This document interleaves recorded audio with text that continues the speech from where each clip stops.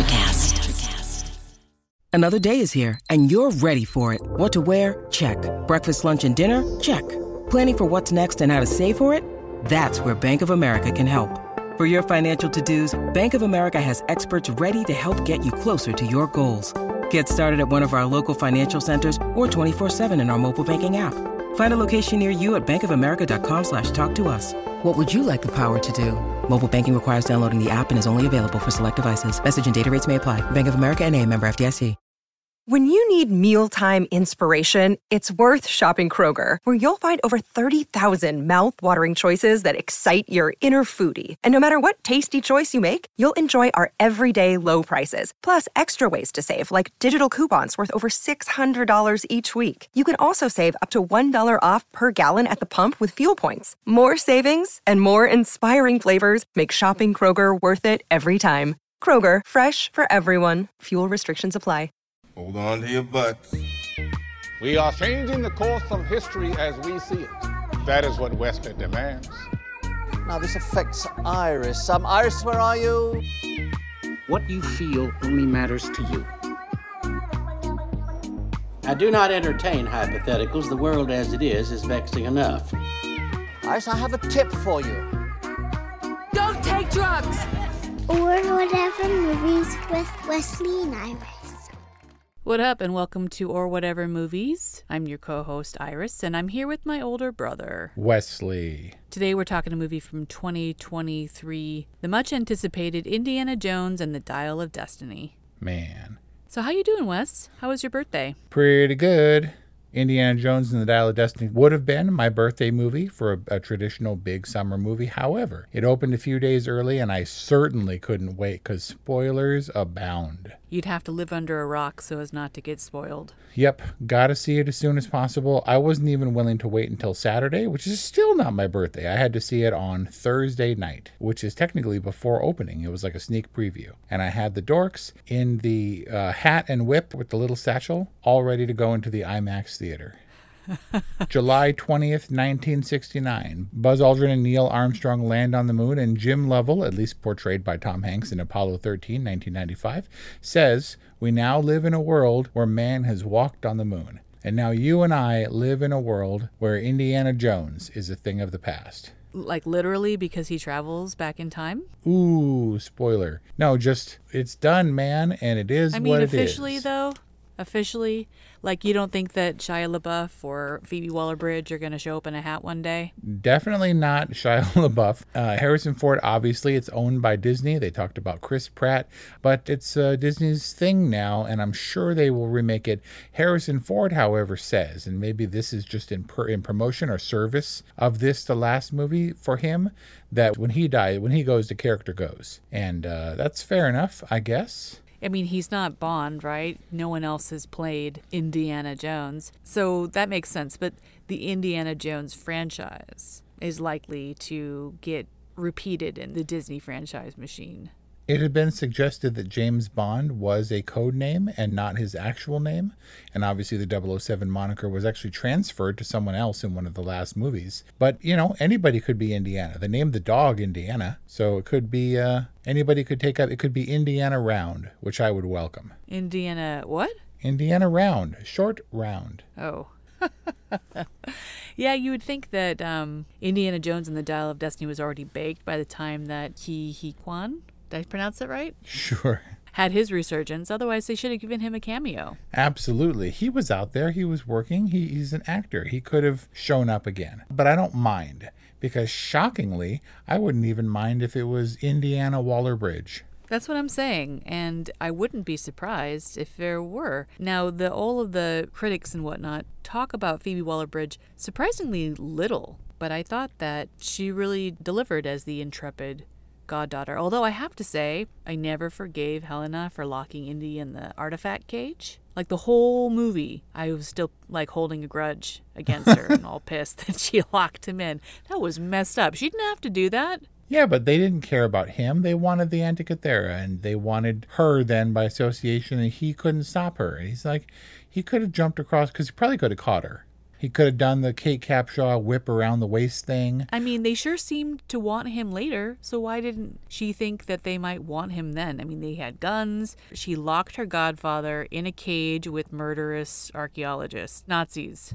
I guess fair enough, but she's not a straightforward heroine, man. She has a dark past and questionable motivations. Right. Her past is literally chasing her through the streets of Morocco. Yep. Man, they needed one of those super indestructible tuk-tuks. That was like the hardiest tuk-tuk I've ever seen. Corners like it's on rails. Yeah, man. Talk about speed ramping. So needless to say, this is not the first movie where the heroes commandeer a less than stellar performance vehicle. Yeah. Remember when Indiana Jones in Ya Boys movie stole a tricycle with tassels? This is basically the same thing. Spoiler, that's Hollywood Homicide. I was about to say, is this the one where the girl stomps off and she's like, my bike, my bike. My bike, I want my bike. That was a different movie, but it was kind of Lilo and Stitchy like that. Ooh, I know what it was. What movie was that? My bike, my bike. Was it Goonies? Yes. Yeah, it's when Josh Brolin, when Brand takes the little girl's bike and rides down the hill. You could just hear that echoing in your mind, right? Oh, Steven Spielberg, when you produce movies. Well, before we get into James Mangold, tell me, how was your trilogy night? Trilogy? You mean quadrilogy week? Whoa, you watched Crystal Skull too? Yeah. I mean, it was necessary. You may not have, but there was some connective stuff. I think the only one the Dial of Destiny didn't directly reference was The Last Crusade, Indiana Jones and The Last Crusade. But the reason the Shia didn't come back as the Mutt character was because he talked trash about that movie, and Spielberg didn't like that. And he takes people under his wing, and if they betray him, he kind of cuts him out. It left a gaping hole where that character was, which I think Phoebe Waller-Bridge fills admirably. I was a little bit afraid that, he said, what would you do if you had the dial? I would go and tell him that he was going to die. And he was very emotional. And I really did think he was going to force Ghost back into the movie or something, or just have a nod where through the time rift, you see him and he smiles or whatever. And they use footage from the last movie or something. So Mutt is Harrison Ford's son. Shia LaBeouf was his son. Yep. And the son of Karen Allen's Marion? Correct. Who returned in Indiana Jones and the Kingdom of the Crystal Skull, which is important because we have seen her since Raiders. And given, how long it's been, over 40 years, I'm not sure without her entirely, when she walked into the room, everyone would have been like, oh, it's her. I mean, she's distinctive looking and everything and lovely, but I'm not sure that gap would have been enough. For example, we saw Sala again in The Last Crusade. Sala was painful when he rescues Indy on the street. He's still got a punch in him. He does, but he's got a limp in him too. Look, Harrison Ford wasn't exactly as spry, but that was Harrison Ford after much training and 40-mile bike rides to get back into shape. And he had a little bit of a six-pack. For an 80-year-old dude, you got to give him props. Oh, absolutely. Full-on shirtless in his boxers, all yoked, and he did his darndest, but there was some limitations. There was definitely some lumbering on his part, but Sala was full-on broken, hobbling. And I'm not blaming him. I'm just saying, they just don't make him run. I mean, come on. It's not the years, it's the mileage. And John Rhys Davies has mileage on him. He played Gimli 3 times. And Sala. It's otherwise his longest character. I'm going to argue that this one counts more because there was so much time in between. Whereas Lord of the Rings, they shot it back to back to back. Right, yeah. He got it all done at once. You love Sala. I don't think you can help it. And I don't think that we needed the Antonio Banderas character. For how little he was there, he spoke a few lines. He did die, and I don't think we should have had Sala die. But imagine if Sala he was like, I miss the sea. I miss the desert. And he could have been the boat captain. I know a friend who has a boat in that area, and it could have been Sala, who didn't have to run, who could just steer the boat and be like, give him hell, Indiana Jones, and it would have been awesome. It would have been awesome, and it would have been a better reveal for his character. That being said, Antonio Banderas makes a fabulous pirate. Why haven't we seen more Antonio Banderas pirating? He was in a boat as a Viking in the 13th Warrior. Does that count? But here's the weird thing. Antonio Banderas is like the Ryan Seacrest of these action movies because he was just in the Indiana Jones ripoff Uncharted. He was the bad guy in Uncharted. Oh, yeah. He's sneaking up into these kinds of movies. Our discussion available now at orwhatevermovies.com. Wait, what? Ryan Seacrest? Yeah, because he like sneaks in when everybody else leaves. He's like, oh, Dick Clark had a stroke? I'll do Rockin' New Year's Eve. And now Pat Sajak is retired and Ryan Seacrest is officially taking over Wheel of Fortune. Yeah, how do you feel about that? Whatever. I mean, well, you know how I feel about it? Here's what I want to say on record is that Vanna White absolutely deserves a raise. You know, she's holding out for half of Pat Sajak's previous salary. That's it. Supposedly hasn't had a bump in 18 years. Come on, man. Give Vanna White her half. Half is not that much for devoting your life to a game show. She's an institution and she deserves it. Come on. Anyway, Antonio Banderas came and went. He was a pirate. And he was so scruffy, it was hard to notice unless you really pay attention. Like, oh yeah, that was Antonio Banderas. Because he was there and then he was dead. He's great. He's swarthy. He's charming. He's sweet. Definitely didn't deserve to die. It was a little bit of an unceremonious end, right? I think it could have been played. Could have been played by Sallah. He already had a history with the sea. He wouldn't shut up singing the HMS Pinafore, which he sang again in this movie. And he knew Katanga in Raiders. He had like pirate associations. Solid. Yeah, he could have been. Egypt is, Alexandria's on the coast. And as long as you have to leave your favorite city, Cairo, city of the living, a paradise on earth, you can go to the sea. Well, that would have shaved a good, 10 minutes off of the film? Oh, man. A mere 10 minutes where we wouldn't have had to have the introduction of Sallah on the street. But then we still need to find another 20 minutes to take out of this movie at least. Yeah, I was going to say 20 to 30, I think, to bring us to an appropriate length. Does it make for a better theatrical experience for it to be long? Probably not, because trailers are already 40 minutes in and of themselves. Yeah, it's true. By the time we got out of the theater, it was 3 hours after the runtime of our scheduled start. Yeah, that's a commitment. So here's what's odd. If it was entirely too long, and if it really only set up Helena's dad's character and the Antikythera and I guess the Mads Mikkelsen character, did we need all that introduction? Because when Aliens, James Cameron's Aliens, went way over the runtime, Gale Anne Hurd came to James Cameron. He was like, I don't know what to cut. And she's like, well, hold on to your butts. What if we cut the first act? And that was Newt with her parents riding along on LV-426, and we see her dad get face-huggered, and she's screaming.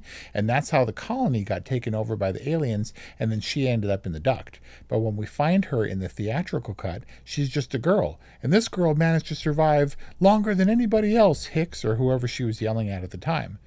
Do you think that we could have just been like the Antikythera and we hear the story of her dad, and if we had skipped that train and him like impersonating the driver of the car and all that stuff, it was good, but did we need it? We probably didn't. We hear about Mutt's character's death, just like we hear of Henry Jones Sr.'s death and Brody's in Indiana Jones and the Kingdom of the Crystal Skull. If that's a spoiler, I'm sorry. You need to be on board before you're here. We're going to do spoilers because it's too important. It's in the description, folks.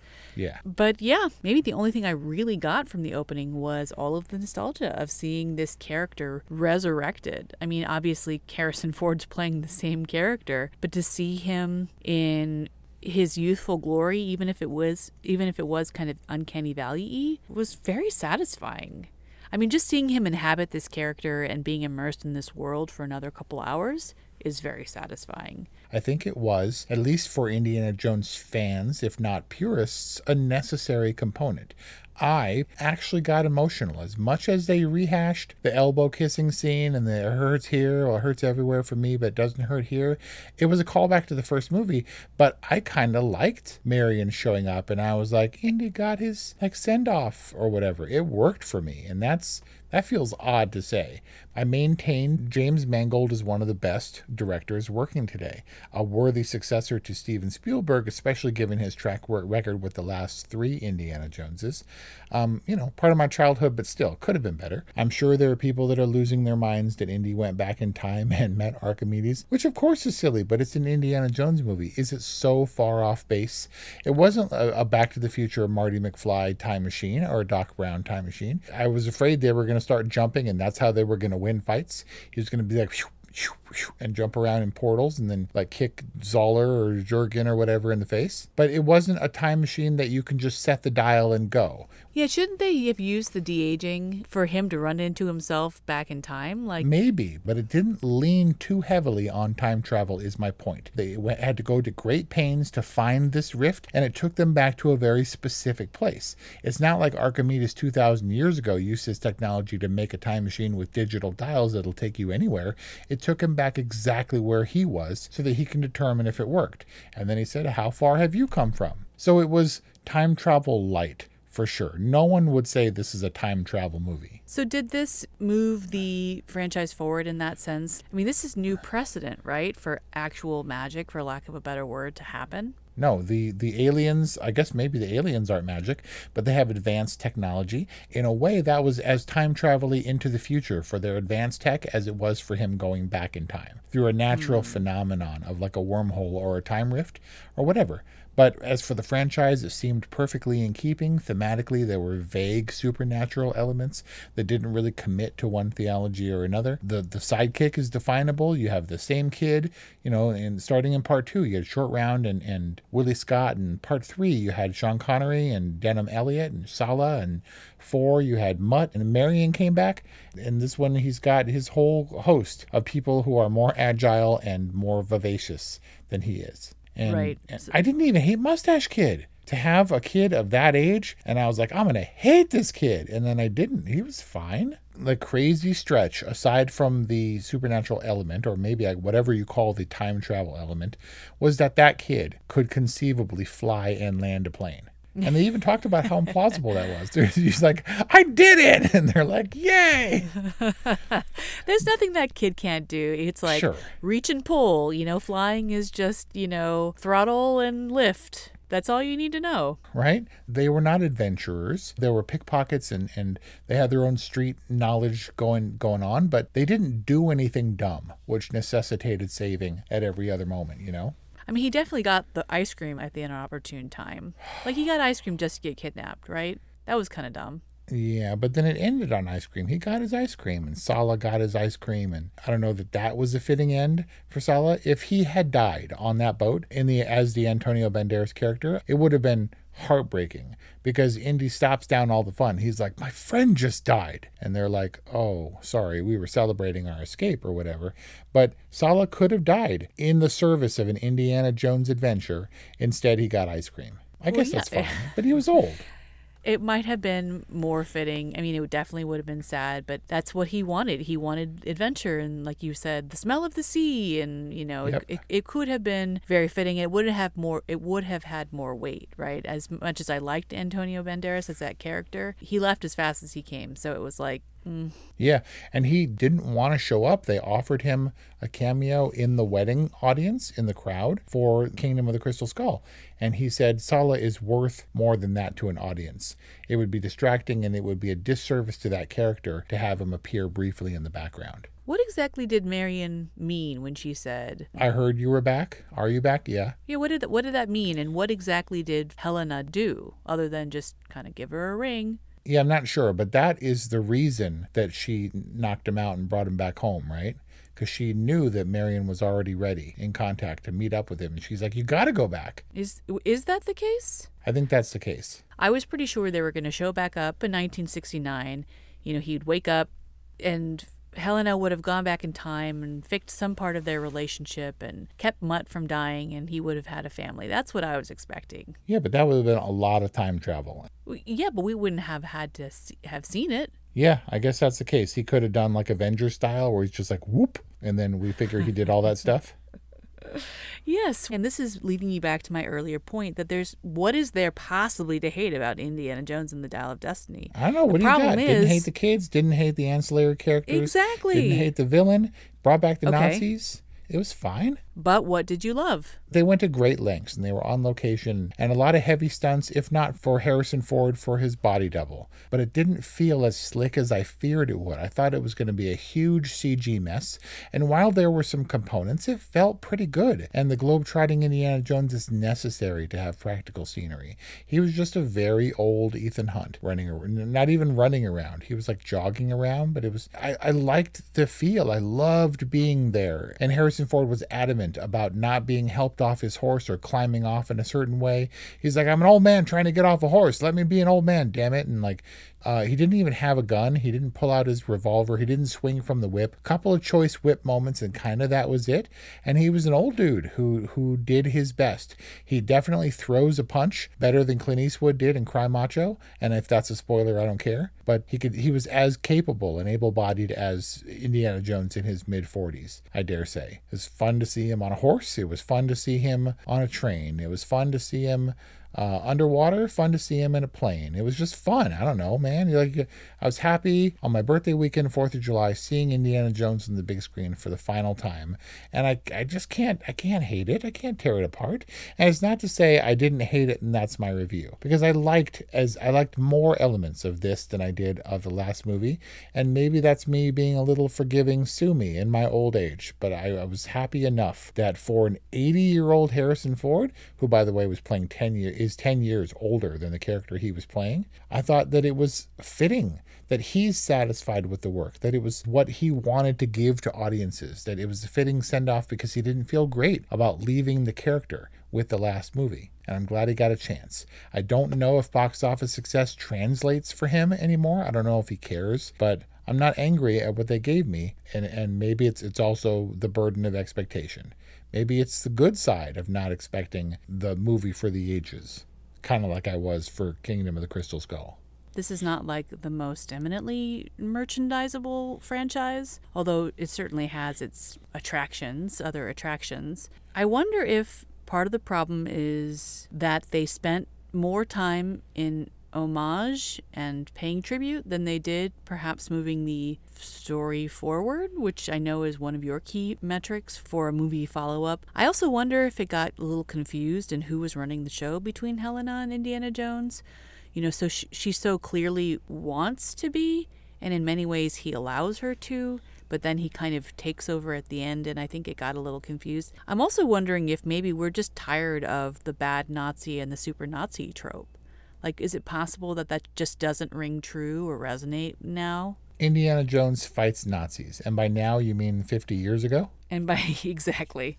This was a period within a period. But it was true. The Mads Mikkelsen character was a version of Werner von Braun, who was a Nazi scientist. And at the end of the war, Nazis were building the V-2 rockets, and Americans pulled them in and pulled some of that knowledge, which was kind of going to waste, to make rockets for NASA. And so there were ex-Nazis working for NASA. And this being on the eve, literally, of the moon launch, there was historical precedent for his character. Was he a Nazi? Not really, but he was going to go back in time and kill Hitler and assume power. That's some dastardly stuff, man. He was going to be an arch villain, and I'm about it because he didn't actually do it, and he wasn't like cosplaying Nazi like in his hotel room or whatever. It was fine. I mean, a little bit at the end. I don't know. It wasn't Boyd Holbrook's best look, donning the Nazi. That one, not at all. He was basically muscle, right? Ineffectual muscle. He was like the lead henchman who couldn't get anything done. Well, he certainly wasn't the brains of the operation, as fun as his character was. And how could he be muscles when you've got super Nazi Hawk lumbering around? Like that guy. Yeah, the Dave Bautista of this movie. Okay, so I think you said some things that you loved. I mean, you kind of sounded like an AI-generated review of great action, good pacing, solid performances, without really saying anything at all. Harrison Ford as Indiana Jones, for the place he is in his life, was absolutely top-notch. Steven Spielberg was right to take a step back. The plot was a little bit contrived and frankly, a little bit convoluted at times, and I lost the thread just because it was too long. I think most of these movies are too long initially, and they pare them down and make them tight. So maybe there was a better movie in the edit. But I have admiration for everyone involved, particularly Phoebe Waller-Bridge, who carried a lot of this movie as the intrepid adventurer, albeit not like Indiana Jones himself. She did a great job. She was like a young, undamaged Ellen Ripley. Like a little bit gangly, but very much a heroine and fun and a little bit dark at times. Like I was thoroughly prepared to hate her, but she was not shrill. I'm not sure that she screamed a single time. And for being Hollywood's kind of go-to it girl, not only in front of the camera, but behind as a producer and as a writer, multi-award winning, I thought that she fit in pretty nicely because you need someone to help him along with his unsteady footing because he's 80 years old. One of my favorite scenes between the two of them was when they were in the midst of the tuk-tuk chase, which had zero stakes, which was my problem with a lot of the film. But when they're yelling at each other and he's talking about what he expected her to turn out like, and she's like, what? You didn't expect me to be, intrepid and beautiful and daring and smart and intelligent and all of these wonderful things. It was such a charming moment for both of them and such a great callback for how the original films in the franchise can seamlessly bounce back and forth between humor and action. And the charm is just kind of the prevailing tone throughout. One thing I can definitely say with confidence about James Mangold's Indiana Jones is that he nailed the tone. And even if the plot gets kind of murky and I had no idea what was happening with the CIA and the whole Archimedes thing was kind of bizarre, he kind of nailed it. Team Wombat. Why did Archimedes booby trap his tomb if he wanted Indiana Jones to find the Antikythera? Because only the worthy can achieve such a prize. Only the penitent man may pass.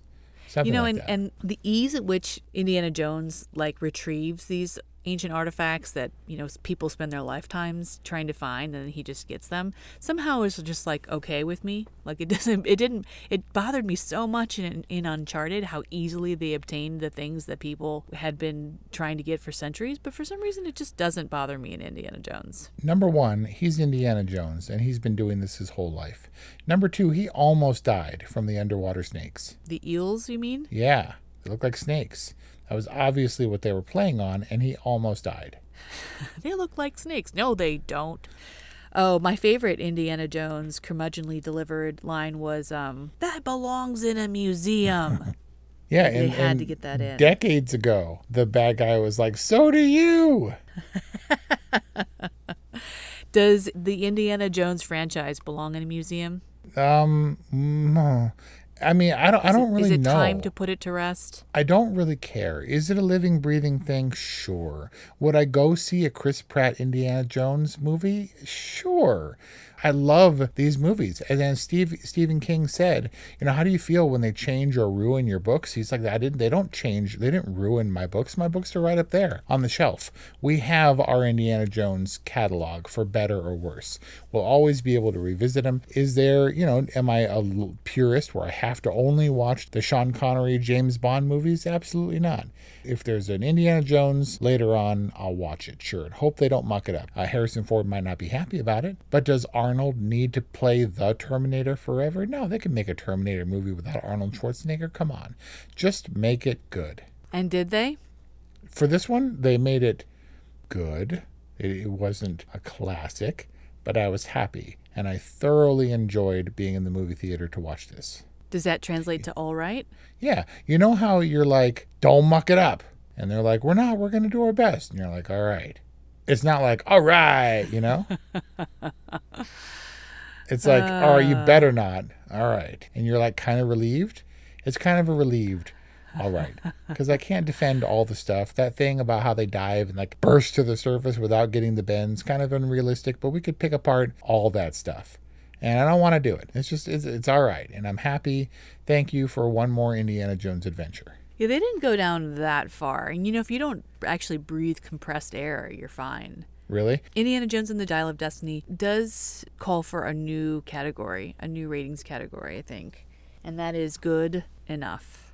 Good enough. I don't know that it's a good, but it's a good enough. And like I said, I enjoyed being immersed in this world for another couple hours. I enjoyed eating popcorn at this popcorn movie and seeing it in IMAX. Unfortunately, I don't think I would revisit it. Man. I don't know how much of that has to do with the runtime or whatever. In the theaters, you mean? I mean, really? You're going to sit down and fire up your digital copy and watch this again? 100%. Really? If for nothing else, just to be happy that we have another John Williams movie. Aww. 100%. In 4K on my screen with no effort whatsoever. Disney Plus, bring it. All right. And there you have it. A relieved all right and a good enough from Iris. That's our discussion on Indiana Jones and the Dial of Destiny, available in theaters or whatevermovies@gmail.com, 818-835-0473. And thanks for listening. Are you passionate about saving the planet for future generations? Do you want to learn how to do it? If yes, then you need to tune in to the Nature Backed podcast. It's a talk show covering the changing world around us, from renewable energy, sustainable agriculture, circular economy, to ESG and social innovation. Don't miss this opportunity to discover how you can join the movement and make a difference.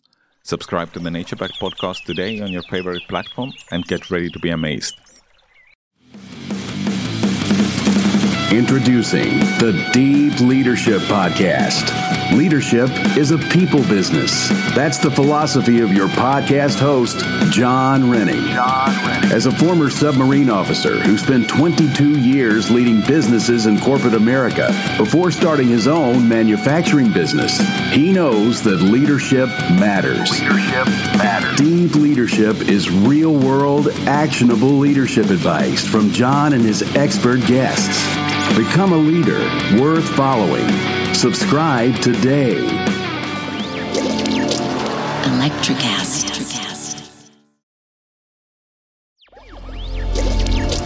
Electricast.